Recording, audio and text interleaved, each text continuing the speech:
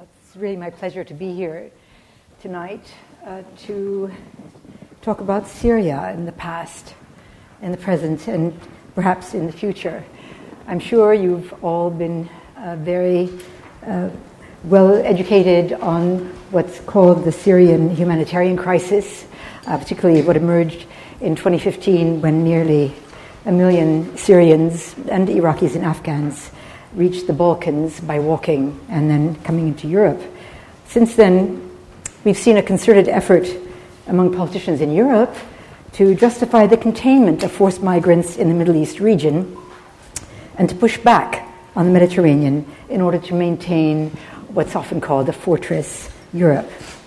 So what I'm going to try and show you tonight in 30 minutes, it'll be a race through history, so to speak, is that for Syria and its neighbors in the Levant, the integration of refugees and migrants has a very long history, and that Syria as a modern nation has actually, I would say, can be identified for its cultural plurality, its local conviviality, or people might even say cosmopolitanism, and that part of the explanation for that kind of local conviviality that was very much about Syria and its people could be found in the fact that many of its citizens were actually refugees in the 19th and certainly in the early 20th century, and found sanctuary in Syria, or we might say Greater Syria, or Bilad al-Sham,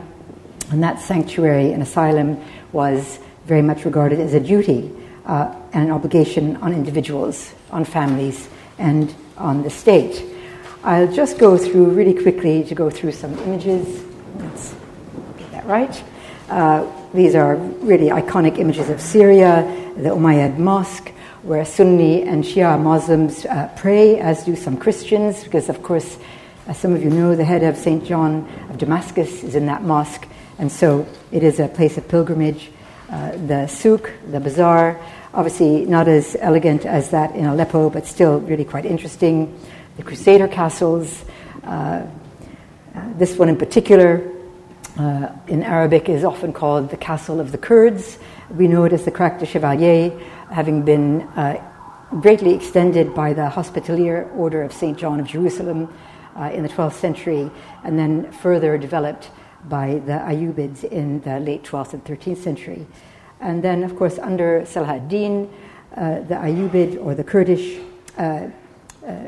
amazing military man, he was actually able to defeat the Crusaders in the Third Crusade and to wrest control of Palestine, including the city of Jerusalem, from the Crusaders. So very well recognized, an important tomb, which later on Queen Victoria's oldest grandson, Kaiser Wilhelm II, then extended by donating a marble sarcophagus to sit by the wooden one that he sat in. More recent images, Baghdad Cafe, opened on the road between Damascus and Palmyra. Some of you who've been to Syria might have seen it, might have stopped there.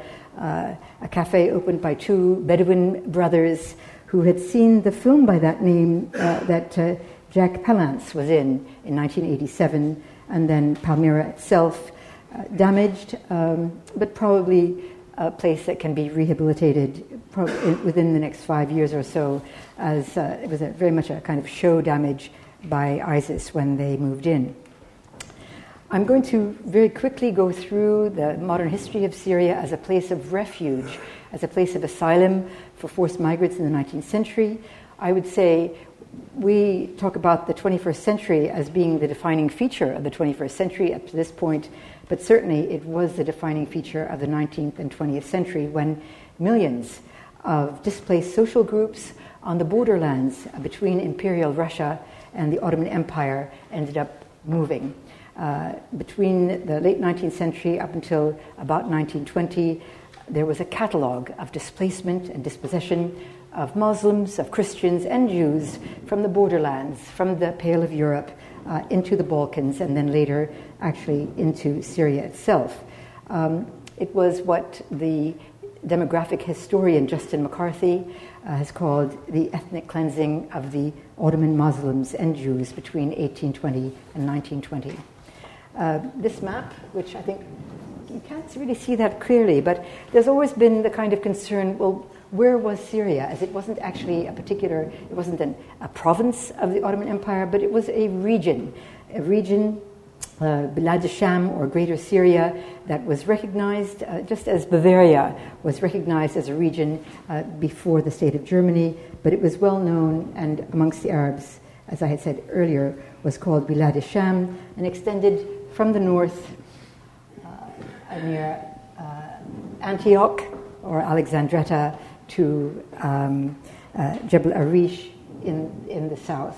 So Greater Syria, or Bilad al-Sham, extended over what today we would consider as Palestine, Israel, Jordan, Lebanon, and Syria itself.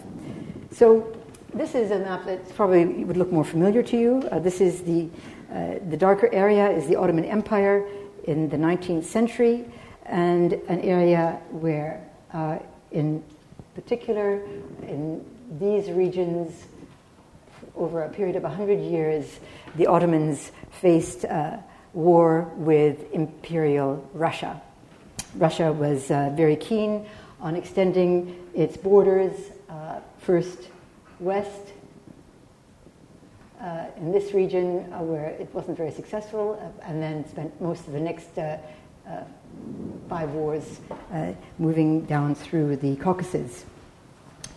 Russia won all but one of these 6 wars. The only war that it lost was the Crimean War of 1856, and the way that peace conferences were managed at the end resulted with the Muslim population of the Crimea being told they had to leave, and most of them then ended up moving into the Balkans. These were the Tatars.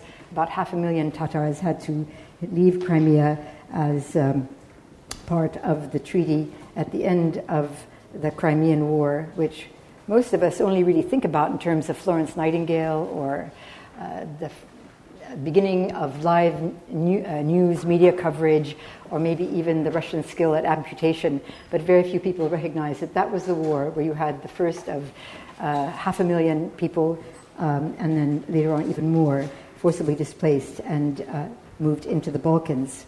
In the 1860s, this is the Crimean War. This was the movement out.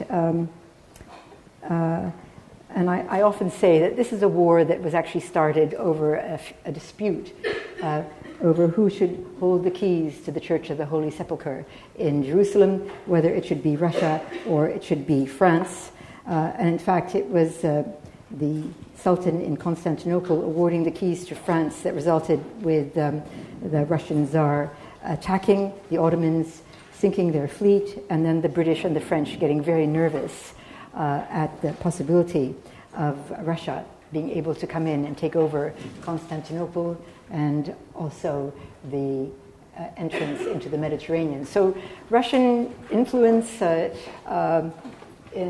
what I'm going to call Bilad al-Sham has been ongoing for a very long time. In the 1860s, we had a further Russian movement. The Russians then decided they had moved the Muslims out of this area, and it was time to move them out of what today we would call Georgia, Ossetia, Chechnya, and the various Circassian states.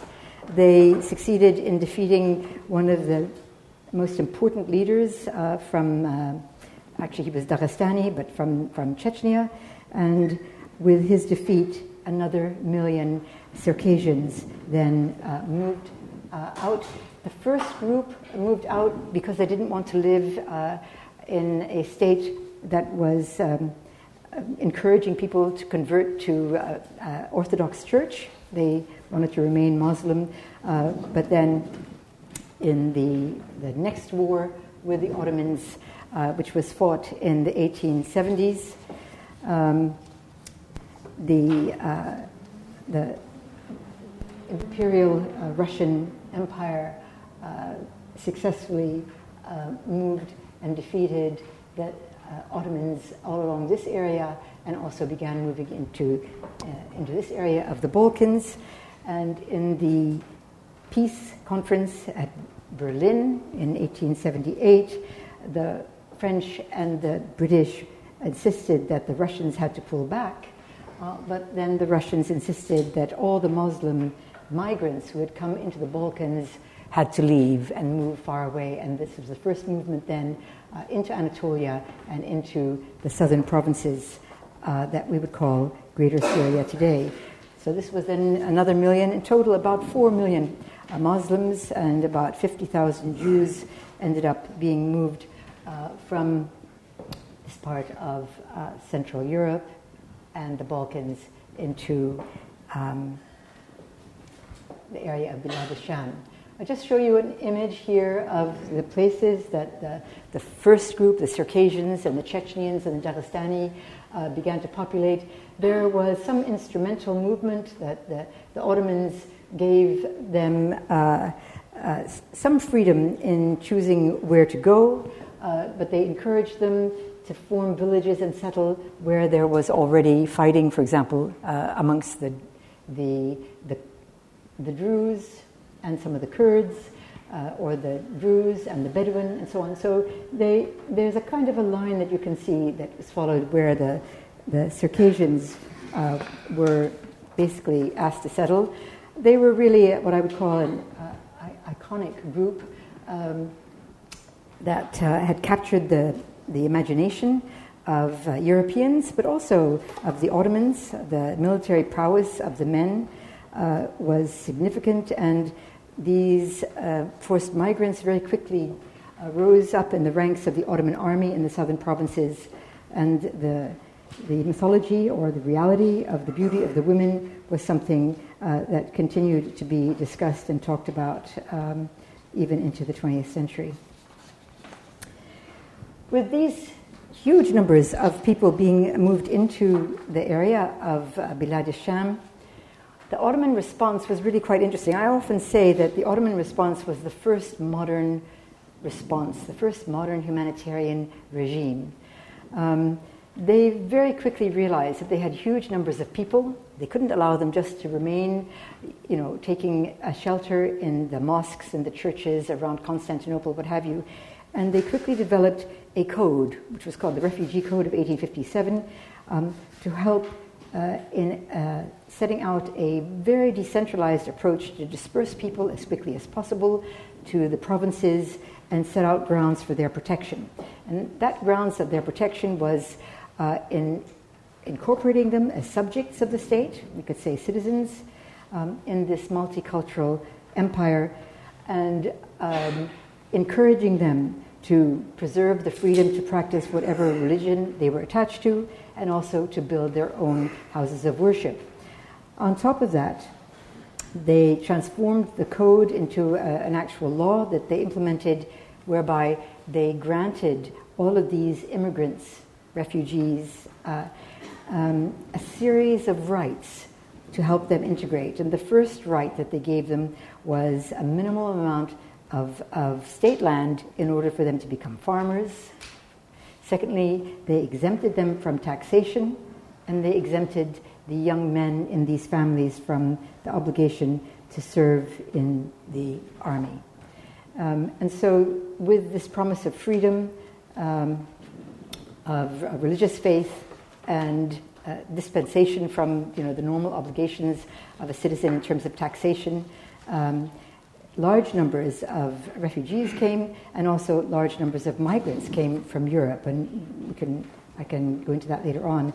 But along with these forced migrants came a number of political exiles and intellectual leaders from Hungary, from Bohemia, from Poland, also farmers in Switzerland, and again in Hungary, and even from the United States, began responding to what they recognized as free land and the ability to create a new life. So the refugee wasn't never a crisis, but the refugee movement also meant that the southern provinces of the Ottoman Empire could be revived if that's the best way to put it. So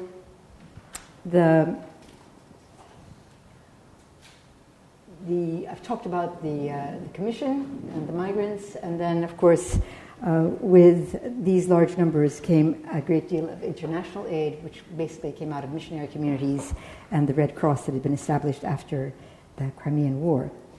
With these numbers, as I said earlier, people had to be moved out of the mosques. This is the Santa Sofia in Constantinople at the time, where almost 3,000 people were gathered for several weeks before the government could start assigning people with plots of land in the southern provinces. By the 1880s, this code and commission actually became a general administration for refugees and immigrant affairs, and not only did they provide land, but they began to transport people into the provinces to get them moving earlier to help them to settle. And amongst the elements that were used in order to try and provide for these groups, the Ottomans used the Muslim principle of aiding migrants by charging the native communities to accept the immigrants or the refugees as brothers. And, for example, in Damascus, a charge was levied on every household of 1 piaster annually to assist all of these refugees and immigrants in settling in the local area. And using digital sources, I've been able to come up with a figure of about $10 as the amount levied against every family in order to provide for these people. So you had a large number of Circassian Muslims coming in, settling in the areas where eventually the Hijaz Railroad was built, but in Syria along the divide between settled agriculture and pastoralism.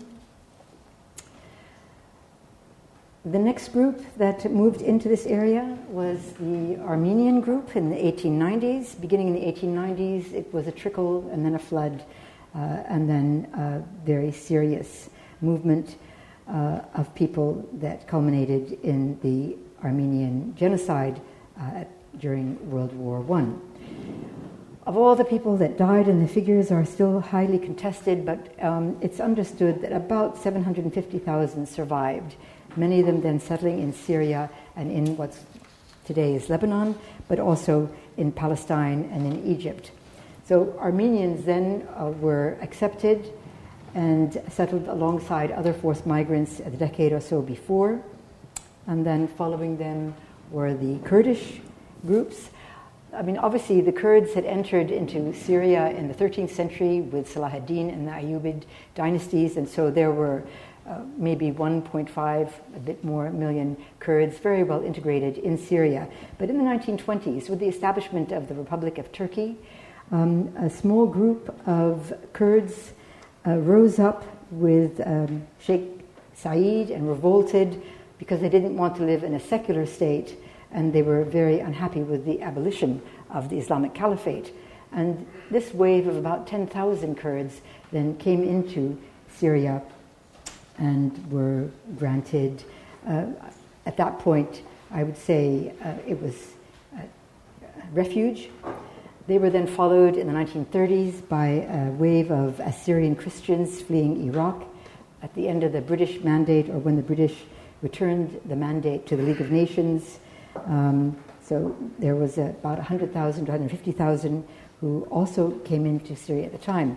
So by the time that we get to the end of World War I and Greater Syria falls prey to all of the secret wartime agreements and is carved up amongst the British and the French, and I think the Italians were supposed to have a chunk, and maybe even the Greeks had some hopes at one point. But the modern Syria that we know of today then became a state that wasn't yet ready to stand on its own, and so it was mandated, contrary to the findings of the Interwar Commission, or the King Crane Commission, mandated to France. And some historians who looked at this period have actually thought, well, the modern nation-state of Syria is actually a refuge state because most of its citizens, or many of its citizens, had only recently come within 1 or 2 generations before. And the French initially thought that perhaps because there were so many different ethno-religious groups within Syria that it might be easier to manage Syria if they divided it up into statelets. And so one of the first efforts of the French was to create 6 different statelets. So Jebel Druze, the Damascus state, Lebanon, the Alawite state, Alexandretta, which they ended up giving away to Turkey in 1938, and Aleppo. However, this idea of finding a way of governing Syria didn't work very well for all those people who considered themselves Syrians. So the great Arab uprising that is talked about in the 1920s actually began in the Druze area, and the uprising wasn't so much the French have to leave, but rather we're not prepared to be separated. We all considered ourselves one nation. And it was an effort to try and get the French to drop this kind of policy of ruling them as 6 different states and recognizing them as one modern nation. At the same time that this was going on, and partially in an effort to quell some of the uprising, the French granted citizenship to all the Armenians located in mandated Syria. They granted citizenship to all of the Kurdish refugees who had fled from Turkey in the 1920s. They granted citizenship to all of the Assyrian Christians who had arrived. And this move was very well accepted by Syrians, so much so that in 1948, when we have the Nakba, or the expulsion or flight of Palestinians from Palestine at the time of the creation of the State of Israel, the modern state of Syria proposed actually citizenship to up to 300,000 of the Palestinians who had fled, obviously recognizing the very close relationship.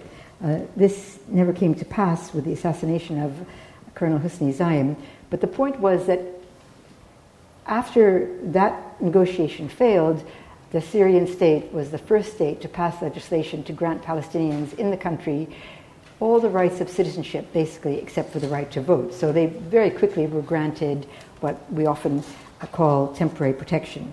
So just as a kind of summing up, this was Syria's response to forced migrants, or Bilad al-Sham, the Circassians, the Chechens, the Albanians and the Kosovars up to 1920, Armenians, Kurds, Assyrians, Palestinians, second wave of Palestinians, and then in the 1990s, another wave of Palestinians from Kuwait, and in the early 2000s, of course, between 1 to 1.5 million Iraqis fleeing the failed state of Iraq and receiving refuge in Syria. Quite large numbers, if you consider, in terms of, if I put this in terms of UK population, it would be almost as though by the time we get to the Iraqis, the 1.1 to 1.5 million, it would be as though the entire population of Scotland had fled into England and sought asylum for 6 or 7 years. I'm not sure that it would have gone without too much protest.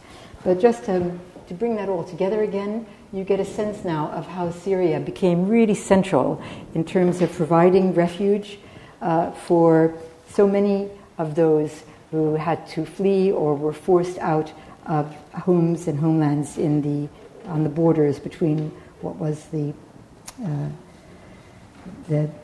frontier between Russia and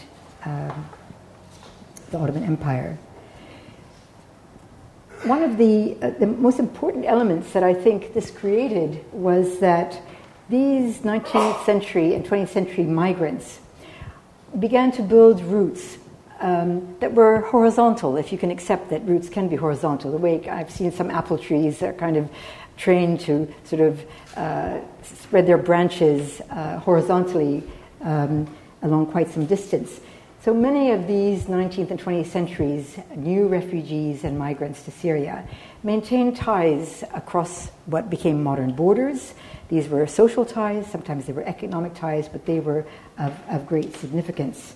And I think will help to explain why, when we come now to looking at what happened after 2011, why certainly for the first few years, the bulk of the population of displaced Syrians remained very much on the borders of Syria, on the border with Jordan here, and then of course in Lebanon. And that is very much because of the significance of these ties that were managed for the previous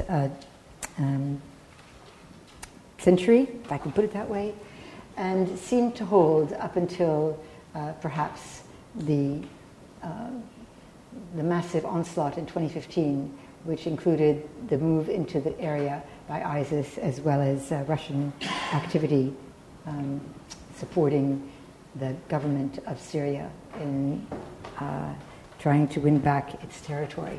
So I just will close very quickly to just reinforce what I consider the importance of recognizing the modern history of Syria as being made up of basically refugees and forced migrants from the Eastern Mediterranean, the Black Sea region, and how important these horizontal ties have been, so much so that even today, despite the fact that we're into the 7th year of this crisis, many Syrians prefer to remain near the border with Syria, where they can be guest workers or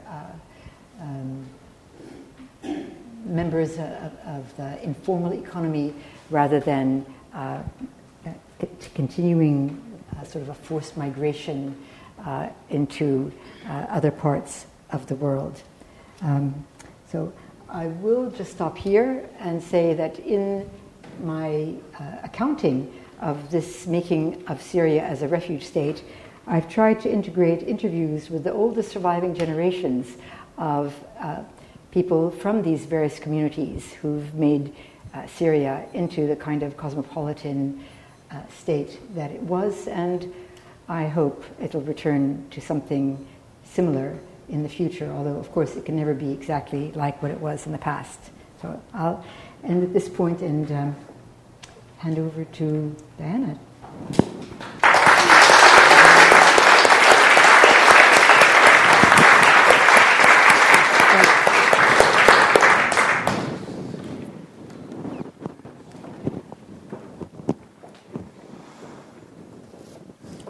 Thank you so much, Dawn, for that incredible overview of how Syria, under the Ottomans in particular, had become a place where refugees were received as of right, as of duty, just instinct, really.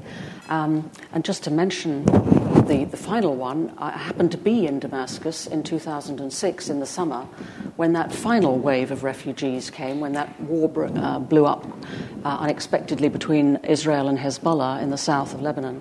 And hundreds, if not thousands, of Lebanese came to the border with Syria, and Syrians who didn't know these people at all, a lot of my friends, suddenly started driving to the border. And I said, what are you doing? Do you know these people or something? And they said, no, we don't know them, but we know that they're in trouble, they need help, so we're just going to go and collect them, bring them back into our homes and look after them until it's time to go back. And that was my first exposure, firsthand, to just the sheer instinct, the humanitarian instinct, which I should say is nothing to do with the government. It's not in any way orchestrated by the Assad regime at all. This is individuals taking the initiative, and so deeply is it ingrained in them.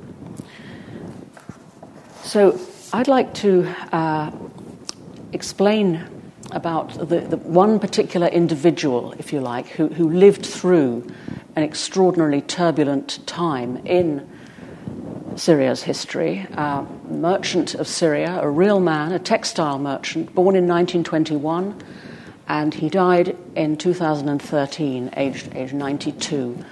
And so his life, he lived through this incredible roller coaster of wars, complete instability everywhere, always political instability.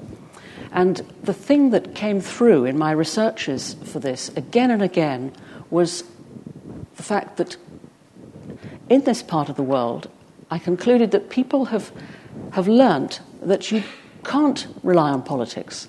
Politics is a dirty game, as the Lebanese proverb goes. A man who enters politics is a man climbing into the garbage.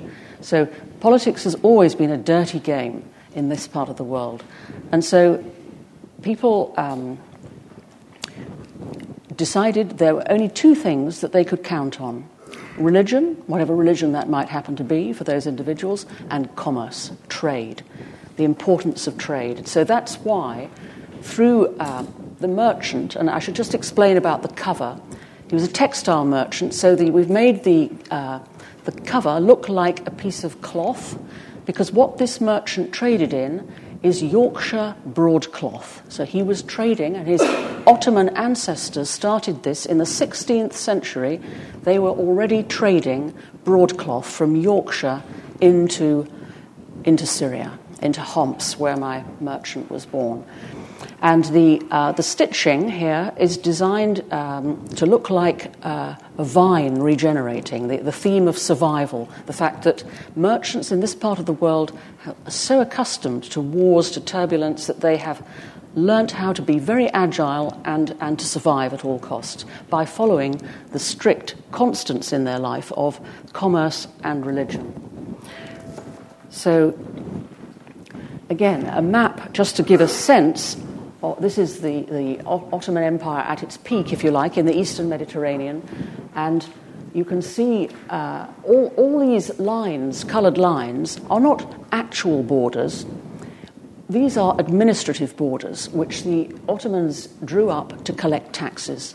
The Ottomans were all about collecting taxes. They were very happy for people. It didn't matter what religion, what ethnicity you were. They wanted trade to flow freely. And so this whole area, if you like, was like a giant single market. There were no boundaries, no restrictions. And so the broadcloth that came in from Yorkshire just came across. No tariffs along the way at all. And as Dawn was explaining, I mean, the provincial administrative district of Syria, Greater Syria, natural Syria, at that time, Damascus was right in the centre, pretty much, because, of course, it at that time included Jerusalem and the Sea of Galilee and the Dead Sea. It came right down, including Gaza and all these areas. So that was meant to have been taken out. Now, this is a map that the French actually drew in 1935. The French sent troops out to cover go off into all the towns to look at the ethnic makeup and the religious makeup of the population which they had been mandated to look after, in order to control them, of course. And it's an incredible patchwork that shows exactly what Dawn was explaining about how all these different groupings blended together to make this sort of mosaic. And so you've got the majority, about 70% were the Sunnis, then you've got the Shiites, the Alawites, the Circassians, the Ismailis, the Druze, the Yazidis, the Turkomans, the Kurds, the Turks, the Turkmens, the Maronites, the Greek Catholics, the Greek Orthodox, the Syrian Catholics, and the Armenians. And that's not all of them by any means. You've still, even today, got 17 different denominations of Christianity. All of those churches are actually still functioning in Damascus today, in smaller numbers, but they are all still functioning. And the glue of this society has always been trade. At this point, of course, Lebanon didn't exist. France had the mandate over that whole area as well. So this is my merchant, age 6. And he was born in Homs, as I mentioned, Sunni Syrian. And look what he's wearing. He is wearing Yorkshire broadcloth, because this is normal attire for Syrians, for everybody basically. You didn't, the days before jeans and mass market synthetics, this is what people wore. Really top quality cloth that had come all the way out from Yorkshire. It was, people lived in suits even at this age. So age 6, Abu Shakir was going to school and being taught by nuns in Homs. The population at that time was about a third Christian, 2/3 Muslim, and the best schools were run by the missionary Christians, and so that's where his parents sent him, to go to the best school. Completely normal. It was the same thing that pretty much was happening all over Syria.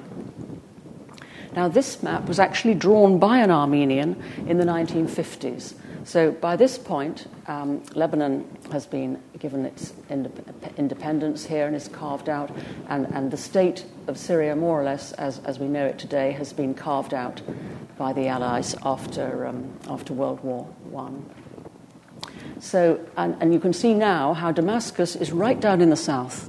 It's no longer in the center at all, because, of course, all these areas to the south in the creation of Israel, all that has been lost. But even so, even with this sort of amputated state that Syria is in now, even so, everything is based on trade, openness to trade, that has made it this sort of multicultural, multi-religious and multi-ethnic society, where people intermarry, we must remember. So Sunnis historically have married Shia, and their children call themselves Sushi, and say, well, where do we fit into the picture? Marriage even between Christians and Muslims happens. It's not that common, but it has always happened. A number of my friends are in those sorts of marriages. So now this is my merchant who is age 12. Now by this point, of course, he's still wearing his beautiful broadcloth suit from Yorkshire, but now he's got his tie, which is a sign that he's become a man, age 12, because his father has died when he was 10, leaving him to look after his mother and 7 sisters. So he suddenly is catapulted into adulthood and has to take on this role. And this is the environment in which he now had to look after his father's shop, selling textiles in the souk in Homs. So all he had was his little stall in the souk there, from which to try to support his family. And he struggled. He was forced to marry his first cousin. It was a disaster, very common in Syria, a way of keeping the money in the family. Absolute disaster. He got divorced, but they had a daughter. He was ostracized by the family. So a massive tragedy. It looked as if his life was condemned to penury, basically, as if he had no future whatsoever. But what happened was he basically was given a lucky, well, I say lucky, but this actually goes back to the culture. The nature of the culture is that when somebody falls on hard times, you help them. And so a friend of his father gave him a big loan. A sheep farmer said to him, could see how miserable he was sitting in his stall in Homs, and said, look, I've just sold all my sheep. I don't need all the money I've got. Come with me. Opened his safe, showed him piles of cash and said, help yourself. Refused even to have an invoice or any kind of receipt. And with that, my merchant, who I'll call Abu Shakir from now on, because that's how everybody referred to him, with that money, he went to Beirut and started to trade, bought in quantity, bought wholesale in quantity, and gradually built up his business. But then, of course, in the 1950s, the Ba'ath Party began, and the nationalization, the whole socialist program, which made the commercial climate very, very difficult to function in. And so Abu Shakir realized that there was no future to trying to develop his business in Syria. So discreetly, he moved out to Beirut. He pretended, he kept his tiny shop in Homs, and he moved out to Beirut into the free zone of the port here. And from there, he was able to start trading across the Arab world, into the Arabian Peninsula, all around the Arab world, and build up the beginnings of an empire. But then, of course, he was hit again by the turbulence of the region. The Lebanese Civil War in 1975, his warehouse, one of the biggest textile warehouses in the Middle East, was looted right at the beginning. He lost everything again. So yet again, he had to start all over again. And what he did, and this time he thought, right, the Middle East has become too turbulent. I've already lost everything twice. It's chaos. I want to secure my broadcloth. So I'm going to come to London, and I'm going to come to the UK. And he ended up coming here and buying a mill in Bradford, which were the main suppliers of the broadcloth. So he'd been trading with them as a customer, but now he came and actually bought the mill because it was the subject of a takeover bid, and he was terrified he was going to lose his supply. And so he actually did this. This is what he looked like. This is the picture of him in the boardroom in the mill in Bradford. And he bought this mill at a time when all the other mills were going bankrupt. They were all closing. So he, if you like, as an economic migrant, came in and saved a mill in Bradford. And to this day, that mill is still functioning. It's the only functioning mill still making cloth in Bradford.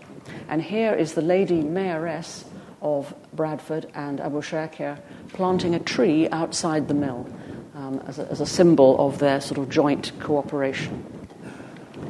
But all of this, by this point, Abu Shakir, having secured the source of the broadcloth, was able to build up an empire across the world. He was trading out to America, to the Far East, very high quality end cloth and textiles. So he handed it over to his sons. By this stage, he had 4 sons from his second wife, who is still alive, and this is she, Shakir. And so late in life, he decided that he wanted to go back to Syria. So here he is, returning to Homs. He lived there, would have died there basically, but for the war that then caught up with him yet again at the end of his life. And so in Homs, this is one of the churches, Zinar, the most famous church in Homs. As you know, Homs was the capital of the revolution at the beginning, and so very early on in 2012, all of this, the old area of the city was completely pulverized, and it became too dangerous for Abu Shakir to stay there, and so his sons brought him back to London, where he had to make do with the joys of Regent's Park and the pigeons and things. What he so loved in Syria was looking after his farm and looking after animals and growing plants and things. Back in London, all he had was the park, Regent's Park Mosque, of course, he could go to, and looking after the plants on his balcony. So his whole life, if you like, was an extraordinary story of how to overcome the turbulence of the region. And his sons wanted his story told as an example to young Syrians to show them that, look, you can do this in spite of how hopeless it looks. You can rebuild. You can succeed commercially as long as you do it with honesty and trust. And what I learnt in the researches of this book was that his entire empire was built on trust. He was actually semi-illiterate, having left school at 10. He could do figures, but he couldn't read and write very well. But he had an instinct about people. So it didn't matter whether you were Christian, Druze, Jew. He had business partners of all shades. The important thing was, could you be trusted? Could he do business with you? And if you could, then nothing even needed to be written down. Even later with his sons, when they had some British people on the board back here in the company in Yorkshire, the British people on the company used to say, well, you know, we've looked at the books and these people owe you all this money. You know, surely you should be going after them, getting this money. And they always said, don't worry, we know them, we trust them, they'll pay us back. And that was the basis on which they always operated. And they never lost money. They told me they never, ever, people always gave them the money back. And they continued the tradition themselves in the same way that their father had benefited from an act of pure generosity, because he paid the sheep farmer back, incidentally. Within the year, he paid him back. And his sons have continued this tradition of giving money to young people who are just starting out. If they trust them, they've just said, okay, take this money, don't worry about when you pay us back. We trust you, we know we'll get it back. And it's such a contrast to our sort of corporate cutthroat world in which everything seems to be based on trying to undermine your rivals and trying to, crush your rival. The whole point about the sense of community that Abu Shakir built up was that you make money. The point of wealth generation is first to look after your family, and after that to look after the community. That was just instinctive, completely instinctive. You didn't live an ostentatious lifestyle. He lived very simply all his life. He gave discreetly to charities throughout his life, but nobody in this country knew anything about it. When I interviewed people up in Yorkshire about him, and I said, did you have any idea of all the charities he was supporting everywhere? And they said, no, we never knew a thing, because, of course, you didn't talk about it. It's part of the Islamic culture that you just do these things, but you don't talk about it. So he's been the most wonderful model for people to follow. And so part of the point of writing the book was to project forwards then. So the final chapter in the book actually asks, right, this was his life, so what can we learn from his life about what may happen, about the way Syria may go in the future? And so there were signs of hope in all of that. I mean, in spite of the ghastly politics of it all at the moment, and it's clear that as long as the current regime, in my view, stays in power, there is not going to be sufficient stability for honest commerce to come back. Sadly, the conditions are very ripe for dishonest commerce at the moment, and we've seen it with the war economy that has grown up so hugely, and with lots of new faces, new warlords who have been rewarded basically with seats in parliament. And although the Assad regime has recently said that they are welcoming refugees back, they've announced this amnesty where people inside the country have got 4 months to come forward, and they'll be pardoned. Basically, these are men who've largely dodged conscription, and 6 months for people outside. They've still said that. Sadly, there have been enough cases of where it's not. The promises are given, but nobody trusts them. The trust simply is not there in the regime. And they've also shown it in things like refugees in Lebanon, for instance, have asked to come back to areas like Zabadani, close to the border with Lebanon, and the Assad regime has refused because these are Sunnis and they don't want them coming back into Zabadani. They want to keep these areas for their loyalists, for Alawite areas, or for Shia who there are settling. So there is a lot of social engineering going on at the moment. So the picture is very cloudy about the future of these refugees and them coming back. So I'm sure there'll be lots of questions about this, which Dawn and I will be very happy to answer. Thank you.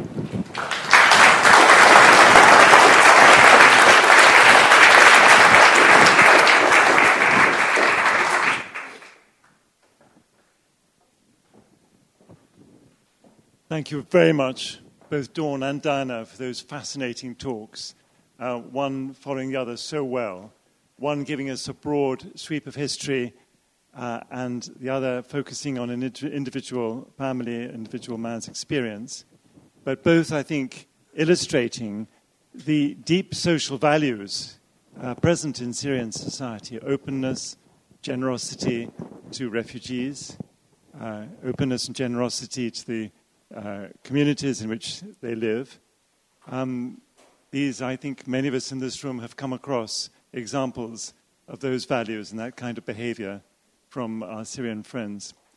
And I think it's extremely important to bring it out and to add that important dimension to what this country understands about migration flows. And I'm sure those messages will, in fact, get a good reception. They just need to be brought out further. Fascinating also, Diana, giving us some thoughts about the future in Syria, and I'm sure all of us are going to be drawing on the experience that they've conveyed in both the talks to reflect as well and to imagine what might now happen there. But I'm going to open the floor now to questions.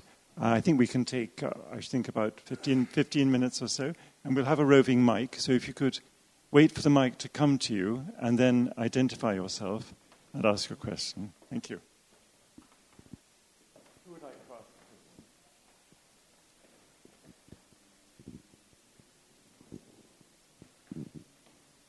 ask? Thank you very much. My name's Gareth Brown. I'm a foreign correspondent with The National based here in London. My question's for you, Dawn. I wonder if there are any lessons. I understand all kind of migrations and forced displacements are different. Are there any lessons about when a temporary migration becomes a permanent one? And are there kind of any lessons from that we can apply to the current situation in Syria?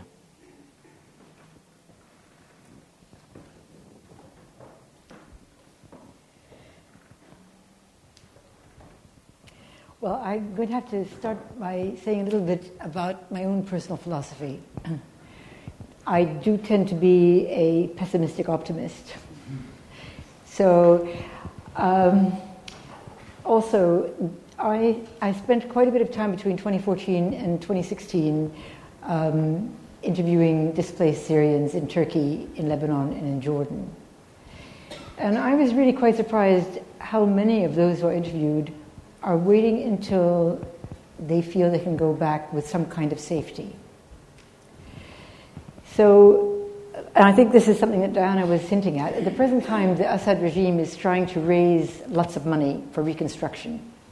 And for some people, there's a sense that Syria is a failed state, but there's been some very interesting work by a political scientist like Stephen Heidemann, who's kind of raised the red flag to say, don't think Syria is a failed state at all. It's a fierce state. And is putting forward a plan about how it's going to reconstruct the country, how it's going to welcome some people back, and some sort of statements about the kind of safety that some people would receive if they returned. But his warning is, don't give any money unless you actually force the hand of the regime to allow people to return without prejudice. And I say that because I remember talking with the Vice President of Economic Planning, who left the country in 2012, joined ESCWA, now he's with the World Bank, and he's in charge of the reconstruction. And I was talking to him, and I said, well, what are your reconstruction plans like? He said, well, we're developing a plan for 17 million. I said, but the population of Syria is 22 million. He said, yeah, well, we're not thinking about the 5 million who left the country. So there is a sense within the regime that if you left, we're not interested in you coming back. And of course, most of them, as Diana said, are Sunni Muslim, because the regime also, in order to, I think, garner support, made a very big point about it was protecting minorities in Syria, particularly the various Christian and the heterodox syncretic religious groups in the country. So there was never kind of a mass flood of Christians leaving the country as you saw in Iraq before. So I'm going about this in a roundabout way. I think if the West is very strong about the kind of reconstruction money it gives, and that with it there's some sort of tie to protect people who return from being taken in for questioning or disappearing, etc., then I think you're going to see many of the people, which is about 3.5 to 4 million, sitting near the border in southern Turkey, in northern Jordan, and particularly in the Bekaa of Lebanon, they will be returning. Obviously, there are now issues in Turkey which suit the Turkish government. I mean, Erdogan has talked about it and has already started granting citizenship to Syrians without making them give up on their Syrianness or Syrian identity, but he is granting citizenship to qualified, skilled Syrians who fit his notion of the kind of voting public that he would like. So obviously there will be some who won't be returning, but I do think over the next decade we're going to see gradual return. There will be people who will find that they are safe to return, and so they will go back. Returning to your homeland is a very strong pull, especially when it's that close. But as I said, I tend to be a pessimistic optimist. Just one thing to add on that, actually, on the reconstruction. I heard what struck me as a very good idea that I haven't heard anybody else mention, because, of course, it's the exodus of people the age between 18 and 42 to escape military conscription. Those are the ones that the regime wants back, if you like, because they've got this huge manpower shortage. They haven't got the people, the skilled people, massive, disproportion. 3 to 1 in the workforce is women now. 3/4 of the workforce is women, and they just haven't got the men to do the rebuilding. So it is an extraordinary thing. And the idea is to get these people to come back, because they don't want to come back while there's any chance that they're going to have to do military service and risk being sent to a front and get killed. But if there was some way, perhaps in next year or something like that, where they could come back and rebuild the country instead of their military service for 2 years. Military service is 2 years for men. And if women could volunteer as well, be drafted in for it, which at the moment they're not. Women are excluded from military service. So that's rather a nice... to be optimistic. I mean, it would be wonderful to imagine it could be done. And that might persuade some of the young men to come back if they were sure they weren't going to be drafted into the army, and they would get a full amnesty. Thank you very much. Is there another question?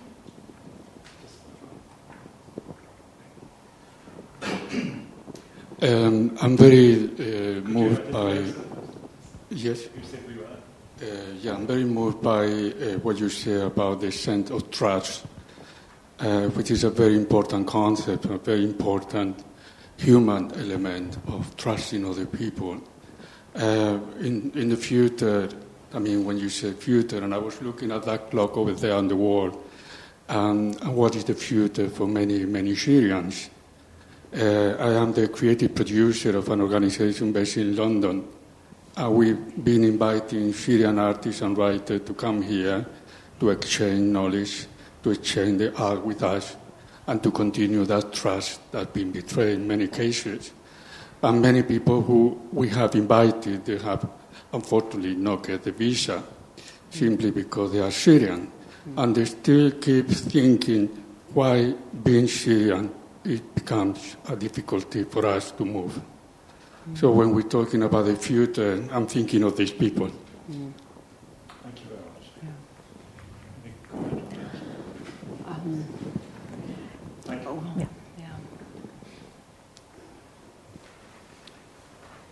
Thank you very much for both of those presentations. Mine is Alex Donnelly. Professor Chatty, I very much admire you for being an optimistic pessimist. Allow me to perhaps a rather an unpopular comment, be a sort of pessimistic pessimist, and present maybe a different narrative that I was wondering whether you felt whether it had any legitimacy, which is that by 1850s, the Ottoman Empire was already very much the weak man of Europe, as it was described. The Greek War of Independence had destroyed the Ottoman navy, and they had no control over their own borders and had lost the most wealthy and lucrative parts of the empire on the European continent. So there is a potential counter-narrative, which would be that the 1857 policy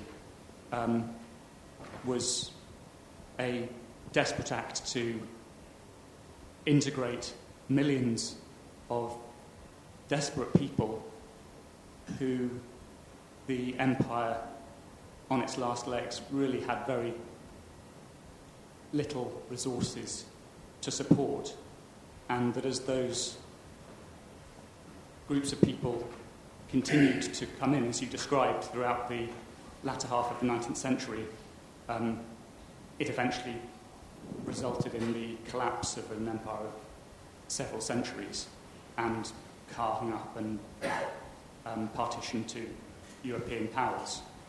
And very sadly, in your narrative, the displacement of Iraqis, not this time from the Russian invasion to the north, but the US-UK invasion maybe to the east. And I was in Damascus as well in 2005, 2006, and remember the refugees coming in from Iraq.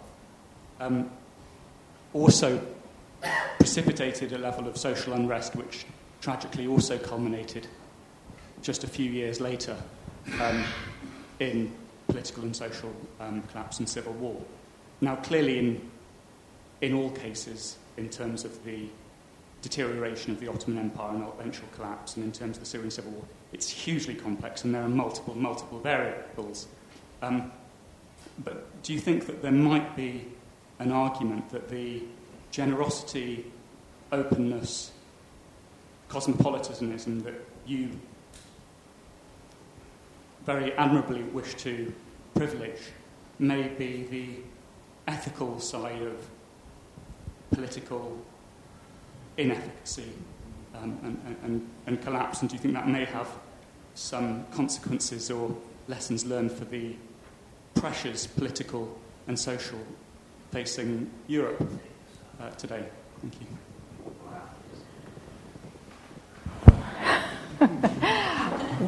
That was quite a question. I'm going to start by saying I'm an anthropologist. I'm not a historian, but I'm very interested in the history of the late Ottoman Empire. And I'm very interested in what I'm going to call a revision history of the Ottoman Empire. I think this idea that it was already the sick man of Europe in 1850 is being contested by a lot of young scholars. Certainly the Tanzimat, the reform periods from between 1840 until about until the sort of the last of the wars against Russia. I don't see from what I've read that the Ottoman Empire was on its last legs. Yes, it was losing its most lucrative provinces in the Balkans, a lot of it because of Russian meddling and also European support for this growth of sectarian or nationalism, ethno-religious sort of nationalism. I think the reforms, which I didn't have a chance to talk about it because there just wasn't enough time, but the way in which they created the millet system and formalized it was one in which permitted, at least on paper and in laws, the equalization of all of the subjects of the Ottoman Empire, so that it wasn't just the Muslim millet, but there was the Muslim, the Christian, the Jewish millets. And these were all meant to have equal basis. Now, that created quite some disturbances, I must admit, but you have to also remember that the Ottoman Empire, thanks to the work of Medhed Pasha, created the first constitution that we had, long before we had really significant constitutions and parliaments functioning in Europe in the same way that they did in the Ottoman Empire. So I would contest this kind of idea that the 19th century, it was falling apart. What I do agree about, and I didn't have time to develop that, is that the southern provinces were underpopulated. There had been centuries of plague. Nobody really knows exactly why they were underpopulated, but there was also the rise of malaria in areas that could have been successful agrarian areas that were depriving the Sublime Porte, if I can call it that way, from important income. So when they had these masses of people coming in, they created the refugee code, the immigrant code, the commission, etc., to get people moved into these areas, to become farmers, so they could be taxed, and so that the coffers of the Ottoman Empire would be strengthened. But they also had problems. They were trying to modernize too quickly. They took out huge loans to get the Suez Canal built. They ended up deeply in debt to the Europeans, who were insisting on extending what they called the capitulations, even to the end of World War I. So I think it's a very complex history, but I think what came out of it was this millet system, or the vestiges of that system, meant that people of different faiths knew how to live side by side. It was okay to be different, or to have the other, or even to celebrate the otherness of the other, rather than to live in ghettos and fearful of each other. So this was a kind of conviviality, cosmopolitanism, I've called it, but not in the sort of ancient Greek sense, that I think was really important in understanding Syria even up until 2011, 2012. And I think some of that will return, because I think even though the current regime has this, is really trying to sort of homogenize, I think is the term that Assad has used, the country, sort of, let's have less Sunni Muslims in the country, let's sort of create different kind of pockets of people in different places. I don't think that will succeed in the long term, just as I don't really think the regime is going to stay around in the long term. Yeah, no, I mean, I completely agree on that. Yes, absolutely. And, is there any other question at the back there? Or another one at the very back? Hello, my name's Victoria Araj. I'm an independent scholar, and thank you so much. That was fascinating. It was very interesting. I just wanted to sort of make a brief comment on this whole issue of the right of return in Syria, and the whole issue around this notion of the refuge state. I think the whole of the Middle East is actually the middle of refuge. Rather, it is refuge, and I think if you look at Palestine, with Palestine, most of the population is outside in refugee camps. With Lebanon, Lebanon is a diaspora population, and I think Syria has become exactly the same. And I think it's very I think it's very optimistic to suggest that the government, the Syrian government, saying that people are welcome to return. It's very much open in the open air. I mean, I come from Palestine, and we've been discussing the right of return since 1949. I do know lots of Syrians have kept the keys to their houses, very much the same way that Palestinians have during the Nakba. And what really strikes me and breaks my heart with this presentation is the story of the merchant of Syria and the way that he's ended up in the West. It very much reminds me of these diaspora communities and the way that people like Edward Said, Khalil Gibran, all these amazing people that should be in their home countries ended up actually in the West during the ends of their lives. And it just goes to show this sort of stalemate of return that we have. And maybe we need to actually change the discussion, rather than talking about migration and forced migration, etc., thinking about our role in the West and our role as agents of what's going on, in the sense of how do we ensure that people do have the right of return, rather than it just being up in the air for a century. Thank you very much. We take one last question. I think I saw a hand at the back. Hello, thanks again for your presentations. I thought, it got me emotional. I'm not a historian or a scholar in this. I just have experience of going to Syria every single year for like months on end, and from being on the ground around the people, they are the best people I've ever met, and they are so trusting and open. But it almost felt like it was on a break. There was something about to burst within the people. There was a hidden side where they were so open, they were so generous, but then there was also a lot of secrecy, a lot of bribery, and it almost feels like this was bound to happen from a social aspect. But yeah, building on other comments that some of my family that are around the world, they want to go back to Syria, but then the psychological damage that has been caused, they might lose that identity just from moving away and might not feel or regain that ever, possibly, which is, yeah, I just wanted to make that comment. Yes, I just want to say, actually, the other thing that I find deeply depressing at the moment is the way that refugees are actually being bartered almost, by Russia, for example, has sort of put itself forward as now pressurizing this return and is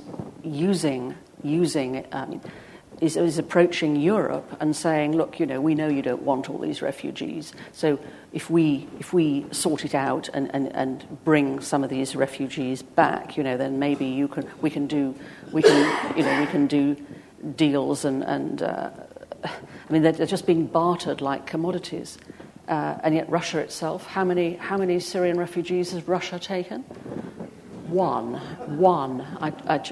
As of January 2018, and so it is deeply cynical that the sheer politicalness of it all, and the Gulf countries, a pretty shocking record on it all as well, frankly.